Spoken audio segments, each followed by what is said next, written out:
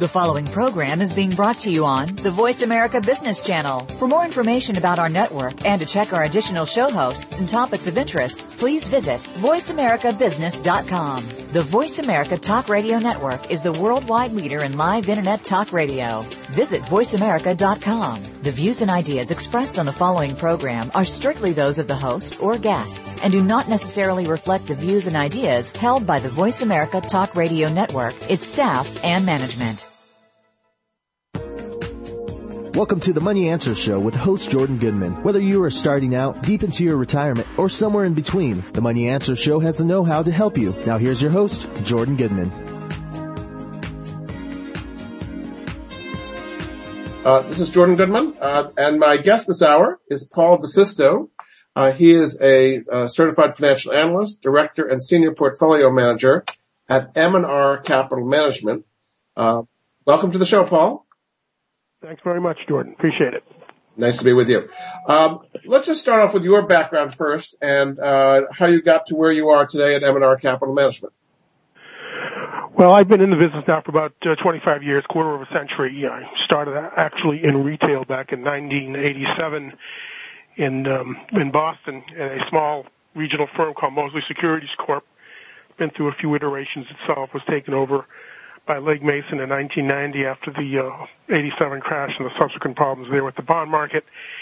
And I've moved basically over to the buy side in 1990, starting on with a boutique in Boston, stayed in Boston until about 1997, and went down to White Plains, New York to work for Alliance Capital Management, and wound up at Bank of New York thereafter to be back in the city in Midtown, Manhattan for the longest time, and recently changed over to a smaller firm, M&R Capital Management, to have a little bit more influence on the securities that I'm going to pick here.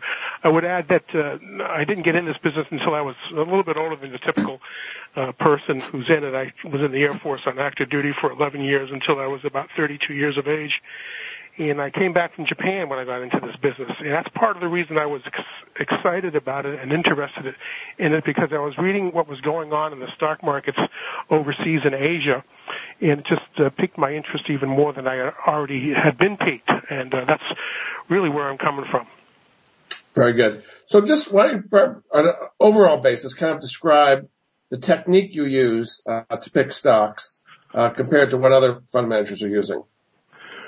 Well, one of the tools that we use, and I think a lot of managers use this tool, are earnings revisions, particularly those made over the last 4 weeks, and usually off of Zacks or facts that you can get them going back 4 weeks, 12 weeks, even longer periods of time.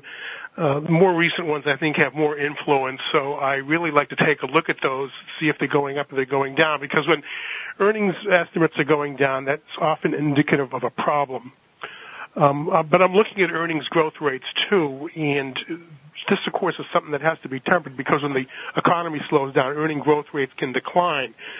But you still want to be on a relative basis in those companies where the earnings growth rate are positive, preferably to 3 to 5 year points. So you're not just looking a year out. You can get these off a first call. So even if the economy is slowing down and earnings are slowing down generally for the overall market, there are still going to be those firms that have positive earnings growth over the intermediate term.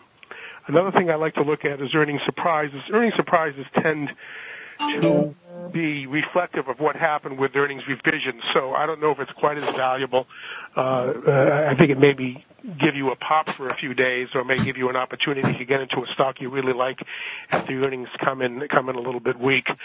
And that's really it. But we also want to look at a macro level at each industry, and we want to sort of stay with those companies within those industries where we think are a growing industry that may not be quite as economically sensitive as some other ones. For example, we tend to avoid a lot of the commodity-oriented firms, and the reason for that is they have very, very high capital requirements. They may throw off a lot of cash, but they have a lot of capital requirements. And the commodity orientation of things like steel and copper are not attractive to us. So we try to stay with companies that are in growing industries. And we also want companies that are possibly in a monopolistic, or if not monopolistic, in an oligopoly, where they have sort of an unassailable position. For example, a cable television company, particularly in a state like New Jersey where they have legalized monopolies, they tend to be pretty good.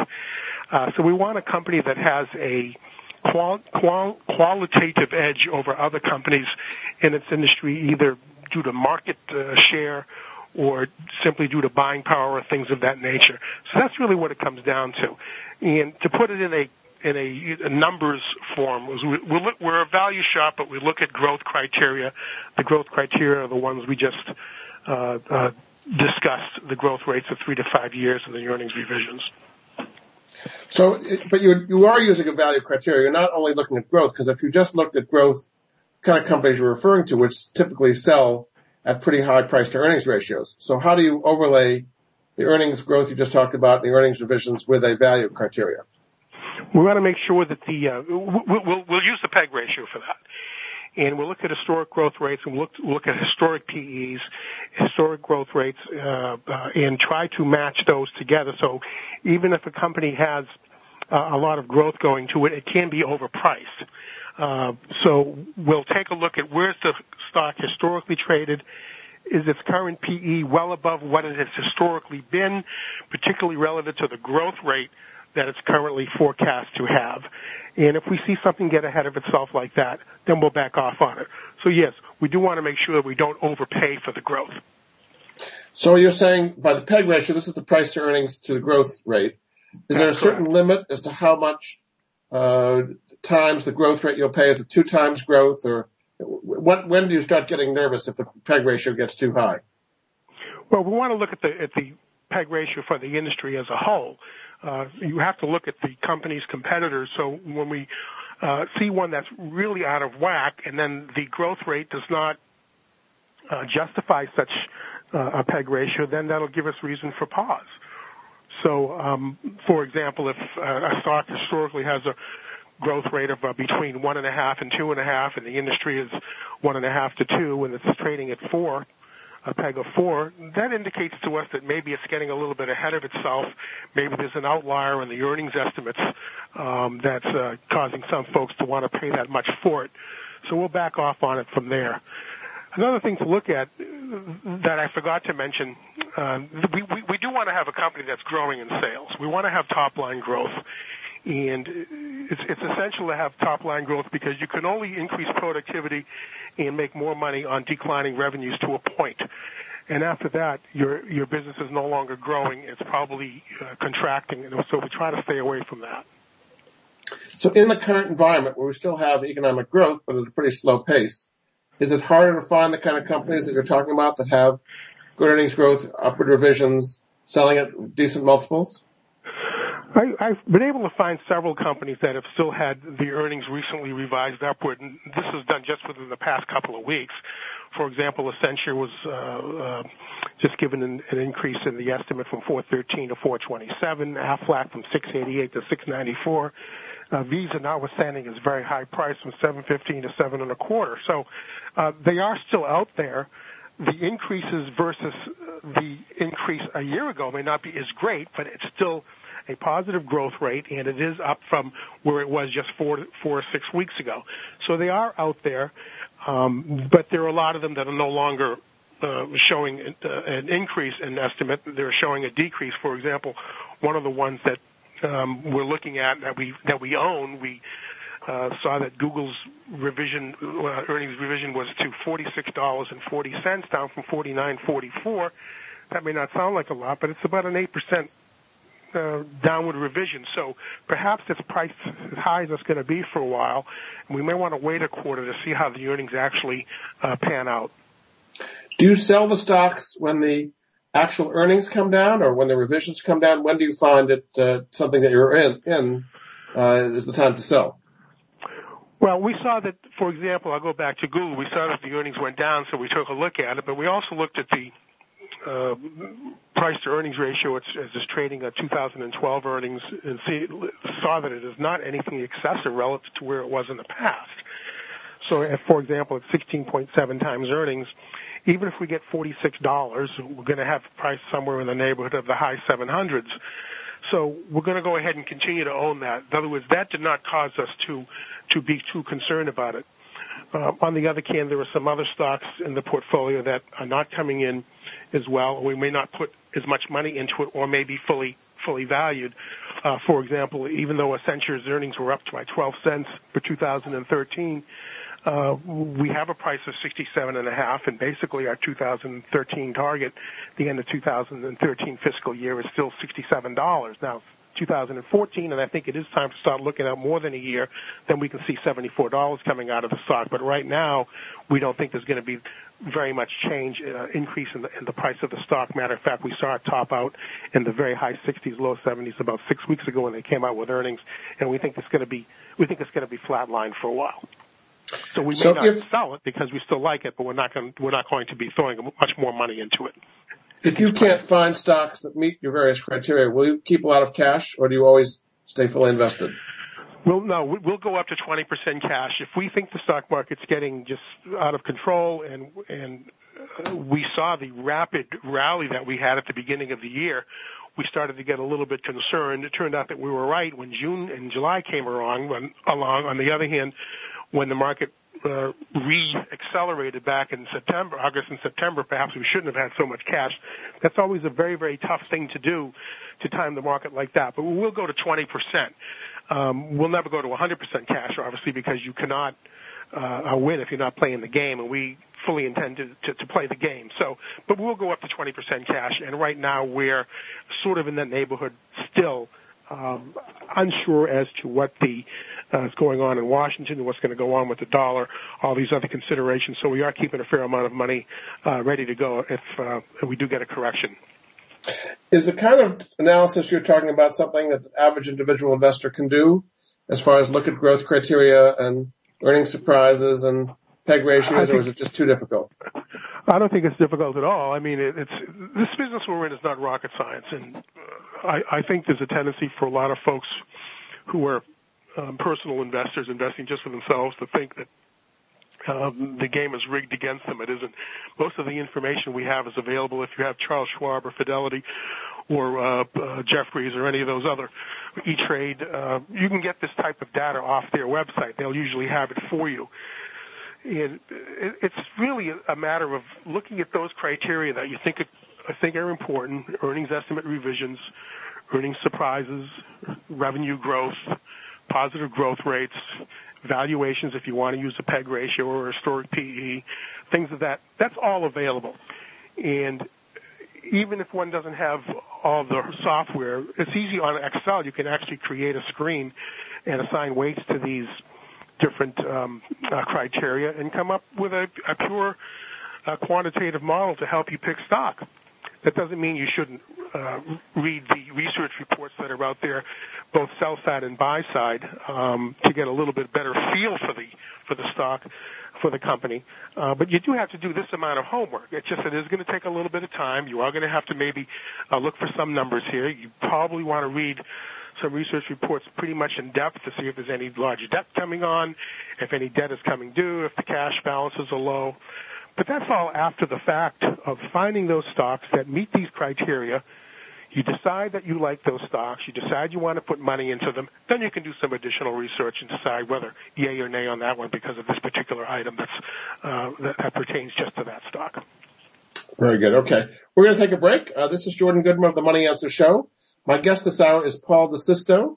He's Director and Senior Portfolio Manager at M&R Capital Management. We'll be back after this.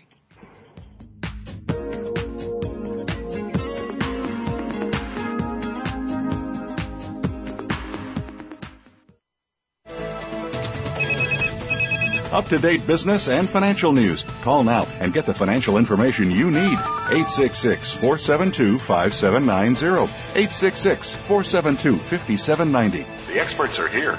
Voice America Business Network.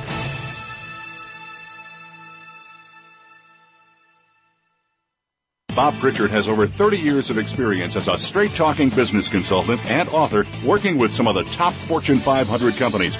Now he's come to the Voice America Business Channel to help you and your business. Tune in to the Bob Pritchard Radio Show for information about starting and successfully running a profitable business. From the movers and shakers to great marketing screw-ups, you can't afford to miss a single edition of the Bob Pritchard Radio Show. Tuesdays at 5 p.m. Pacific, 8 p.m. Eastern on Voice America Business. Are you and your family in debt? Today, over 40% of American households are spending more than they make. And that means our society is getting deeper and deeper in debt.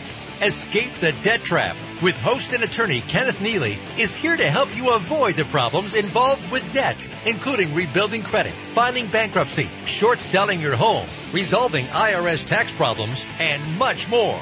Escape the Debt Trap airs live every Thursday at noon Pacific, 3 p.m. Eastern on the Voice America Business Channel. Today, enterprise technology is both strategic and global. Each week on CIO Talk Radio, IT thought leaders from around the world share their experiences with listeners as they discuss with Sanjog Aul how they are trimming costs and partnering with business to innovate and help IT become more competitive. This means better care for customers and improves the corporate bottom line. If you want to keep up with IT thought leadership, listen to CIO Talk Radio with Sanjog Aul every Wednesday at 7 a.m. Pacific Time, 10 a.m. Eastern Time on the Voice America Business Channel, the bottom line in business talk. From the boardroom to you, Voice America Business Network. You've been listening to the Money Answer Show with Jordan Goodman. If you have a question for Jordan or his guest, please call us now at 866-472-5790. That's 866-472-5790. Now back to Jordan. Welcome back to the Money Answer Show. This is Jordan Goodman, your host. My guest this hour is Paul DeSisto. He's Director and Senior Portfolio Manager at M&R Capital Management. Welcome back to the show, Paul. Thank you, Jordan. Tell us the website of M&R Capital Management and what kind of investors do you have and what is your minimum to invest with you? The website's pretty straightforward, www.mrcapco.com, and it'll give a reader a rundown of how we invest, the history of the firm. It's been around for just around 19 years. Of course, everybody working here is much older than that. We all came from different companies. Anywhere from Prudential Beige, there's a name out of the past, and Gruntle, to Bank of New York and Deutsche Bank. So a lot of experience here, small firm, but a lot of personal attention to every account. We're pretty straightforward. We invest in value stocks, but value stocks that we think offer growth potential, what we like to call strategic value. And you'll see the name of some of the securities that we own, our 10 largest holdings, and you'll see performance data going back over 10 years. And I think it's a pretty simple, straightforward website. It'll give you a good feel for what we're trying to do here. And what is the minimum that you will take? Tell me a little bit about the people who invest with your firm. The range anywhere from $500,000 to $20 million. We typically have a minimum of $500,000 on a relationship. And you're doing individuals, or you do pension funds and institutions as well? We do mostly individuals, but we do have a fair amount of institutions. They tend to be charitables. And we do those in accordance with the wishes of that charity. If the charity has specific restrictions one way or the other, we can accommodate those. So I would say it's probably about 85% personal and about 15%, about 20%, I'd say, on institutions. Very good. Okay, let's kind of take a broad view before we start getting to individual names and industries of what you see happening in the economic environment here. We're about a month before the fiscal cliff. Do you think we're going to go over the fiscal cliff? Will there be a resolution of this? And how would stocks and bonds react either way, if we go over the cliff or if we have a resolution before the cliff? Well, there's a lot of folks on TV and the radio and the print media talking about what's going to happen, and they hope it's going to be resolved and what they think the chances of anything happening are. So my opinion is no more informed than all these other dozens of opinions anybody can see every day. I hope certainly that it is fixed. If it is not fixed and we do go into sequestration, I don't think it'll be nearly as bad as people think. Yes, taxes will go up, but spending will go down, and that will work towards getting these deficits down. It's going to be a very painful way to do it, indeed, and it's going to be a shock, and there's going to be a short-term reaction, a very negative short-term reaction. Nonetheless, I think in longer term it'll actually be a good thing, because when politicians see the shock of what's happening, I think they'll really get off their chairs and start working towards getting something done here correctly, and doing something that will be not a quick fix, but something significant. Now, if in the interim they say, well, let's go ahead and just not do anything for 3 months, and we'll keep everything the same until March 31st, not touch the tax rates, not touch the spending, not do any of that stuff, that might be sort of a middle ground that I would hope would happen if they cannot come to a resolution between now and December 31st. Do a temporary postponement for a quarter or even a half of a year, and really work on it, and then I think things will be okay. If we do go off the fiscal cliff, yeah, there are going to be some, what's the word I'm trying to think of? I don't want to sound too much like an alarmist. Gyrations of the stock market, just leave it at that. So how would you play? Let's first of all take that scenario. They do not come to an agreement. We go over the fiscal cliff. These taxes go up dramatically. The spending happen dramatically. How would you play that as far as stocks and bonds if that, in fact, is what's going to happen? Well, I'd go to 20% cash. And this is part of the reason we're staying at 20% cash. Now, this doesn't mean that we think that everything's going to go down, down, down. This is going to give us an opportunity to jump in if things go down temporarily and then go up. So that's one way to do it. Another thing that I'm doing a lot of, and I've been doing a lot now since the end of the third quarter, is I'm writing a lot of covered calls on a lot of my holdings. And the reason I'm doing that is these are companies that I want to own. I want to own for the longer term. But I don't want to ride them down 20 or 25%. So if I can sort of take away a little of the discomfort of a declining stock market by writing covered calls, I will. Now, if it gets called away from me, that's okay. I can live with that. I can always buy it back. Another tactic that I'm using here, and again, I'm trying to take advantage of what may be a bad situation. I'm writing cash-covered puts on securities that I want to own, but I think are a little bit too expensive. So I do like options in that regard. I use them as a tool to create or adjust my portfolio. I don't use them to speculate. I don't write naked covered calls, uncovered calls. I don't write naked puts. I make sure I have enough cash to cover it. And when I write a put, it's on a company that I do want to own. For example, I want to own McDonald's. They've come back this year from almost $100 to the mid-80s. I think it's a great company. I'm willing to take $3 a share to buy the stock at 80 between now and April. Okay, and so that's if we do go to the cliff. What if there is a grand compromise and the fiscal cliff is averted? How would you invest based on that? If the fiscal cliff is averted and we're pretty much going to be business as usual or business as what is going on, go back to the model criteria that I described earlier in the program and invest in accordance with that. In other words, I'm not doing any fancy schmancy timing of the market because I think it's a very difficult thing to do. I'm not saying it's impossible. I'm saying 99% of the people can't do it. So I'm going to go back into the market. I'm going to maintain my system that I've been using for all these years that have served me well, and I'm going to invest. Do you think the market might soar? Is there some kind of a version of a fiscal cliff and some kind of a grand deal? I think the market can go considerably higher if we can get these fiscal problems behind us.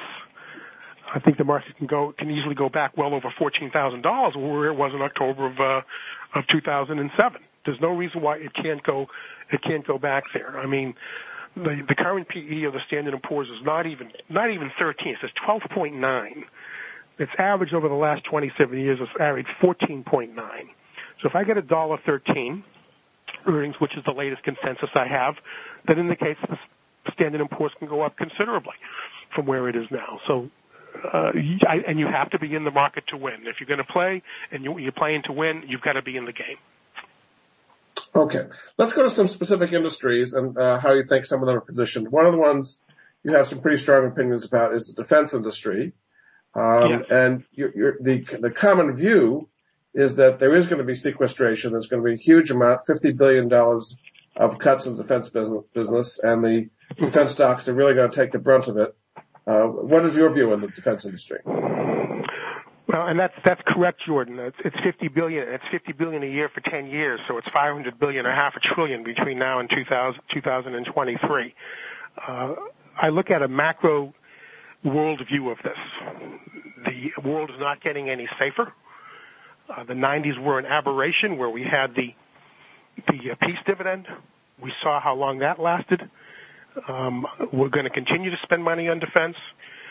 Even President Obama, when he was having the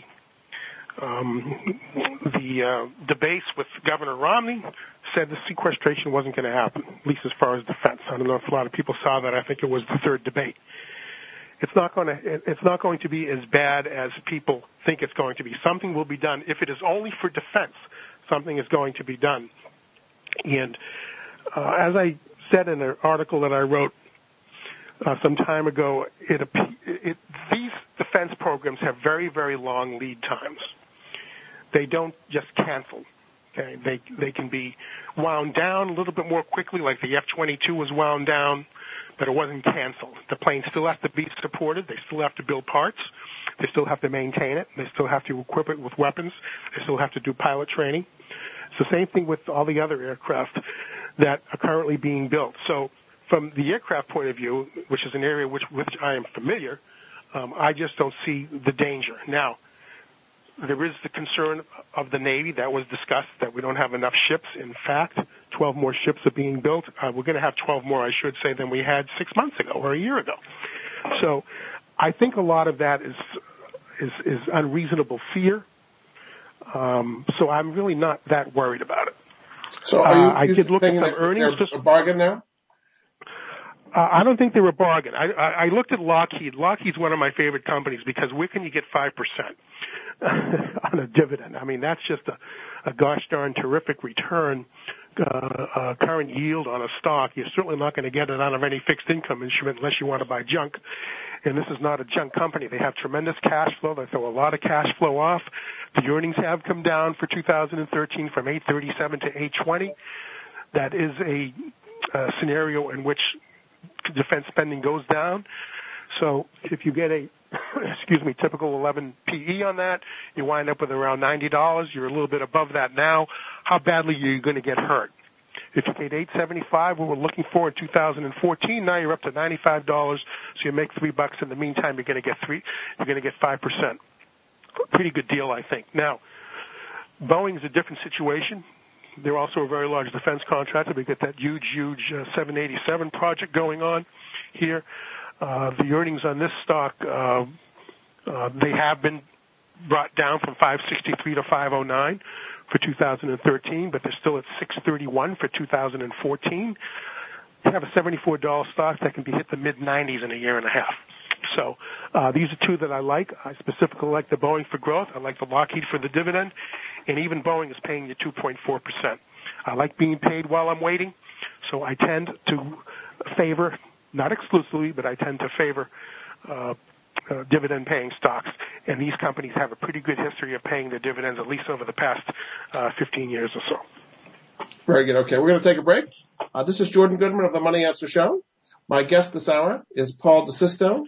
He's Director and Senior Portfolio Manager at M&R Capital Management. We'll be back after this.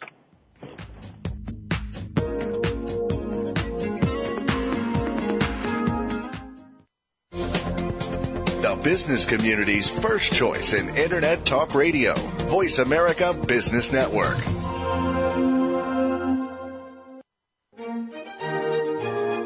Join Patricia Raskin, the host of Positive Living on VoiceAmerica.com, Monday at 11 Pacific. This program brings you practical and inspiring principles for living a more authentic, engaging, and passionate life. Patricia's guests will give you a formula for connecting, giving, forgiving, and miraculous living. So tune in and call to Positive Living, Mondays at 11 Pacific Time, right here on VoiceAmerica.com. Today's business marketplace is becoming increasingly global thanks to technologies that didn't even exist a few short years ago. Your business might be a startup or you might be one of the Global 500. Either way, you're probably looking at customers and competitors in faraway regions. Listen for Global Reach with host Tay Revez as she brings together experts, ideas, and listeners to help you anywhere in the world. Global Reach is broadcast every Thursday at 2 p.m. Eastern Time, 11 a.m. Pacific Time on the Voice America Business Channel.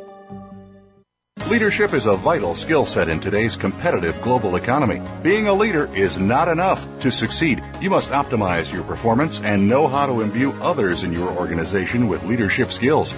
Practical, actionable leadership insights are the focus of Leadership Development News, hosted each Monday at 9 a.m. Pacific, noon Eastern, by Kathy Greenberg and Relly Nadler on the Voice America Business Channel. Doctors Greenberg and Nadler, who coach global leaders on how to be most effective, will share their insights and contacts. The path to leadership excellence begins here. We're always talking business. Talk to an expert. Call now toll free 866-472-5790. That's 866-472-5790. Voice America Business Network. You've been listening to the Money Answer Show with Jordan Goodman. If you have a question for Jordan or his guest, please call us now at 866-472-5790. That's 866-472-5790. Now back to Jordan. Welcome back to the Money Answer Show. This is Jordan Goodman, your host. My guest this hour is Paul DeSisto, Director and Senior Portfolio Manager at M&R Capital Management. Welcome back to the show, Paul. Thank you, Jordan. One of the big things overhanging the market is the potential for dividend tax rates to go up. Currently, they're 15%. Under current law, that would go up to about 43%, including the healthcare tax as of January 1st. What would be your impression of that, the effect of that on dividend stocks, which you tend to like dividend-oriented stocks? One account that I had for many, many years, and this account was basically millions of dollars of ExxonMobil stock at a cost of about 9 cents a share. And the clients have been living off the income from these hundreds of thousands of shares of Exxon all these years. They're not going to sell that because the dividend tax went up. It's just not going to happen, even though they would certainly be the high income individuals who would be affected of it.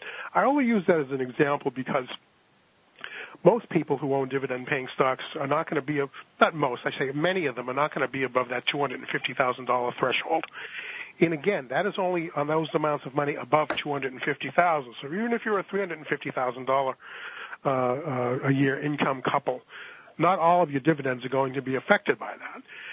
Moreover, a lot of these dividend-paying stocks are going to be in 401ks, in IRAs, or traditional pension accounts, defined benefit plans. They're not going to be affected by it. So I think the concern over that is a little bit overwrought. The dividend stocks have taken a major hit out of fear of this, though. No matter where they're held, the stocks have taken a big hit. They could take a hit, and then as long as Bernanke's going to keep our interest rates on the short end at a few basis points, people are going to go back to them. This is the way I feel, because there is not going to be any advantage to doing anything else. They're still going to have the advantage of dividends, at least for those defined benefit plans and pension accounts and IRAs and things like that. So, yeah, there'll be a little bit of a problem there. There'll be some people who get a little bit frightened and sell, and we've seen that simply by looking at what's happened with dividends over the past couple of weeks. There's been dividend payouts, special dividends. Walmart pushed their dividend up to December as opposed to January to avoid that and things of that nature. So, yeah, it's going to have an adverse effect. I just don't think this is going to be as bad as a lot of people fear, because it's still going to be a good investment. If you're at Lockheed and you're getting 5% and you wind up with 3.25% after you pay tax on it, that's still a pretty good return. And again, it's not going to be not all of these people who are getting these dividends are going to be, the stocks are going to be in taxable accounts. They're going to be in tax exempt or tax deferred accounts. Now, there was a thing on television this morning which kind of concerned me. There was talk about, and it's only a speculation, that the government here will pull in Argentina. And what is that? Well, they went ahead and they actually took control down in Argentina of people's pensions accounts. And the idea here is not that they would do that, but that they would make the tax deferral of income and dividends, or the tax deductibility using pre-tax dollars into 401ks. They would do away with that as one of the tax expenditures to address the deficit. I don't think that's going to happen. If that were to happen, then I would really be concerned, but not just the increased tax rate on dividends. Okay, let's go to some of the industries where you like stocks and kind of explain why you would like them. One of the industries is the media business. What do you like about the media business, and what are some of the particular names that you like there? I like media because a lot of these media companies, they've got a lock on their market. And two that I own are Comcast and Time Warner. They're in big markets. Time Warner's in New York City. They're really sort of in unassailable positions. They're almost sort of like legalized monopolies, if you look at it that way. In my state of New Jersey, as a matter of fact, Cablevision is a legalized monopoly because we don't have any of the other cable companies coming in to offer competition. You do have, of course, the satellite as well as a competitor. So I like them for that reason. They have tremendous amount of cash flow. There is some capital expenditures in keeping up the grid and all that sort of thing. But they have great cash flow. They have dividends that go up every year. So I like them. A company like News Corp I like. They're getting all of their money in a different way. They're getting it from licensing fees and so forth and things like that. And News Corp in particular I like because they're going to get rid of that, or spin off, I should say, that publishing division, which has really been a drag on them. And after that split takes place, I think the stock can take off and go from the mid-20s to the early 30s. So those are companies I like, and those are really the reasons I like them. It's not exactly media, but it's close to media. Google is another company you like. Why do you like Google? I don't know if you're old enough to remember, but about 35 years ago when office copiers came into being, if somebody wanted somebody to make a copy of something, they would say, hey, Xerox this for me. Now when you want to look something up on the Internet, or you're told to look something up on the Internet, they say, Google this for me. They've got 85% of the search, 85%.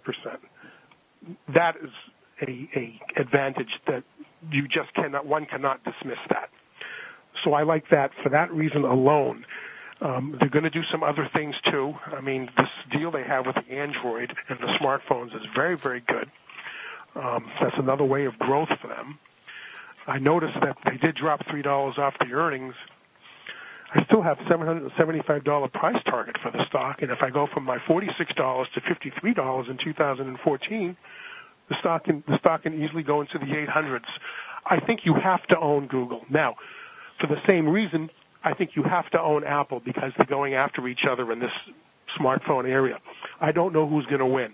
I think there are going to be two winners, possibly. Doesn't have to be just one. And we see who's losing. We know that RIM is losing. We know that Nokia is losing.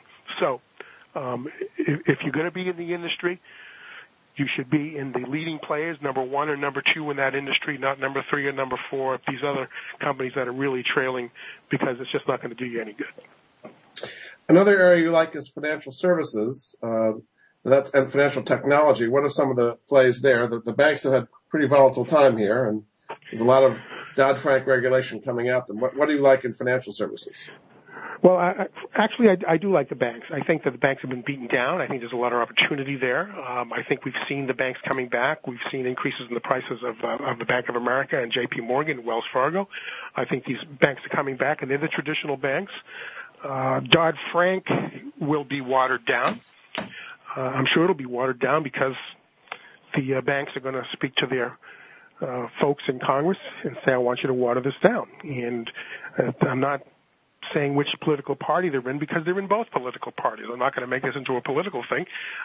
There are too many congressmen and senators who have large corporations that are involved in finance that are their constituents, and they're going to tell these people to water this down.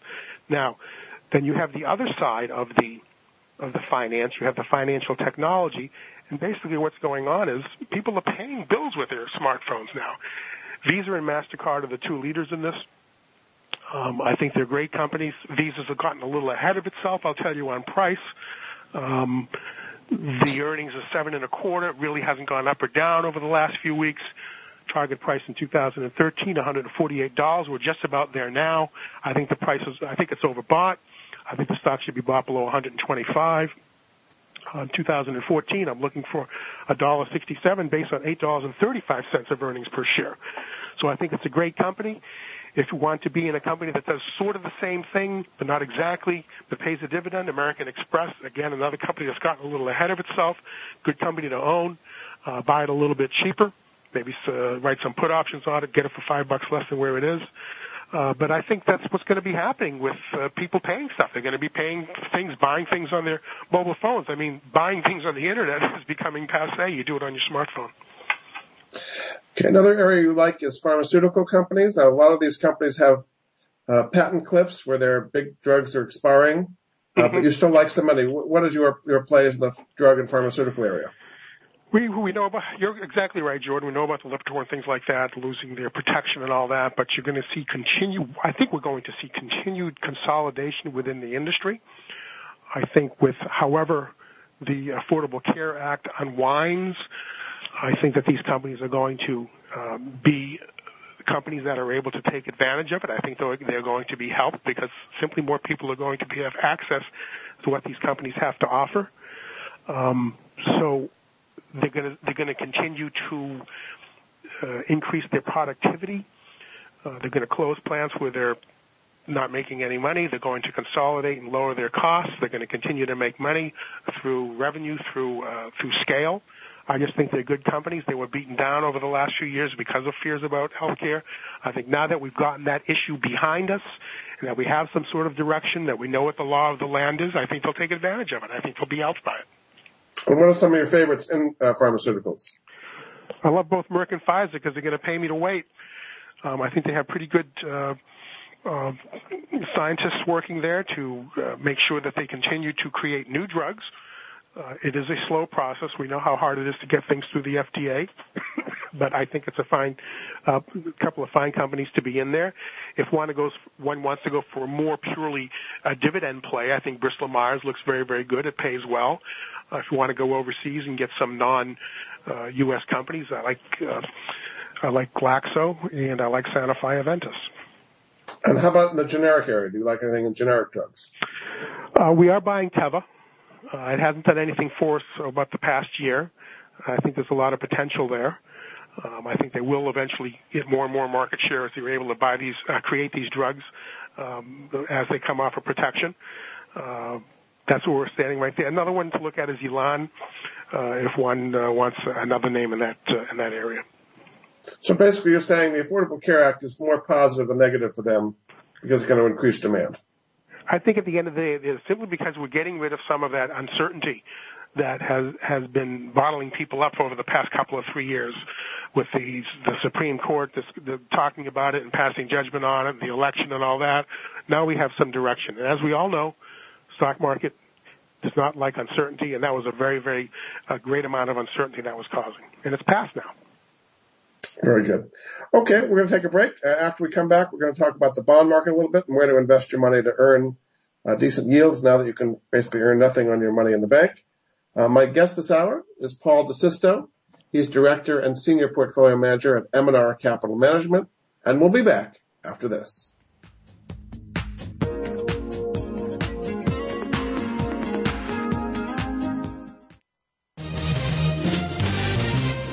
Stocks, bonds, investment opportunities, financial news, and talk. We can help. Call us now toll-free, 866-472-5790. 866-472-5790. Voice America Business Network.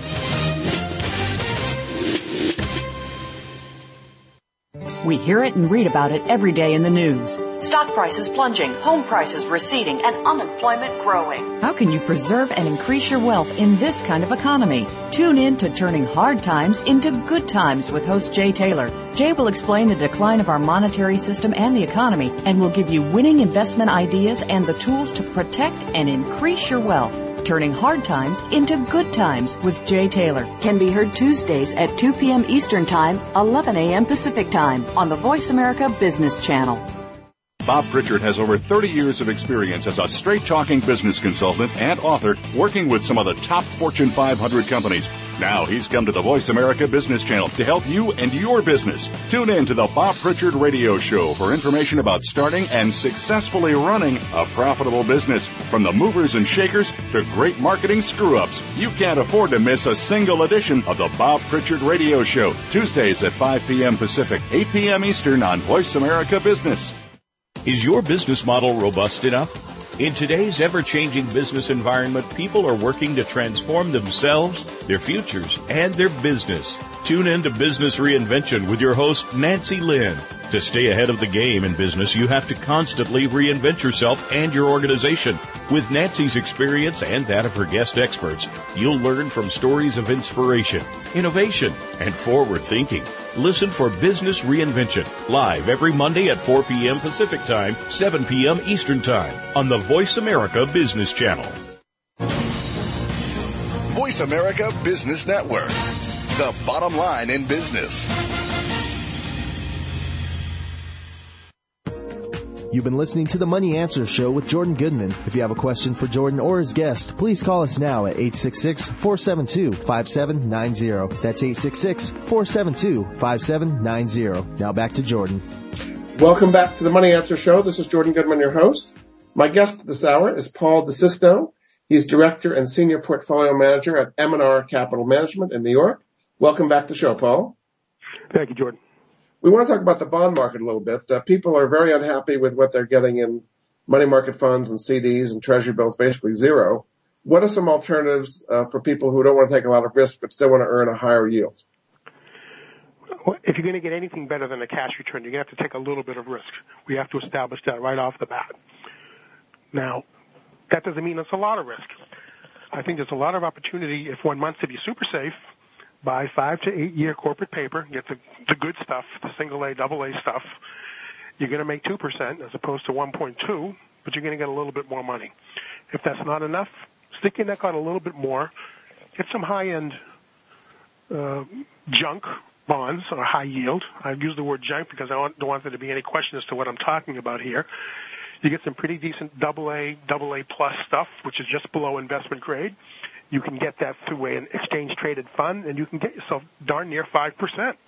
I would stick with an ETF that does short-term, goes out no more than 5 years or 6 years, because I am very concerned about what's going to happen with interest rates over the next few years. They can't stay this low forever.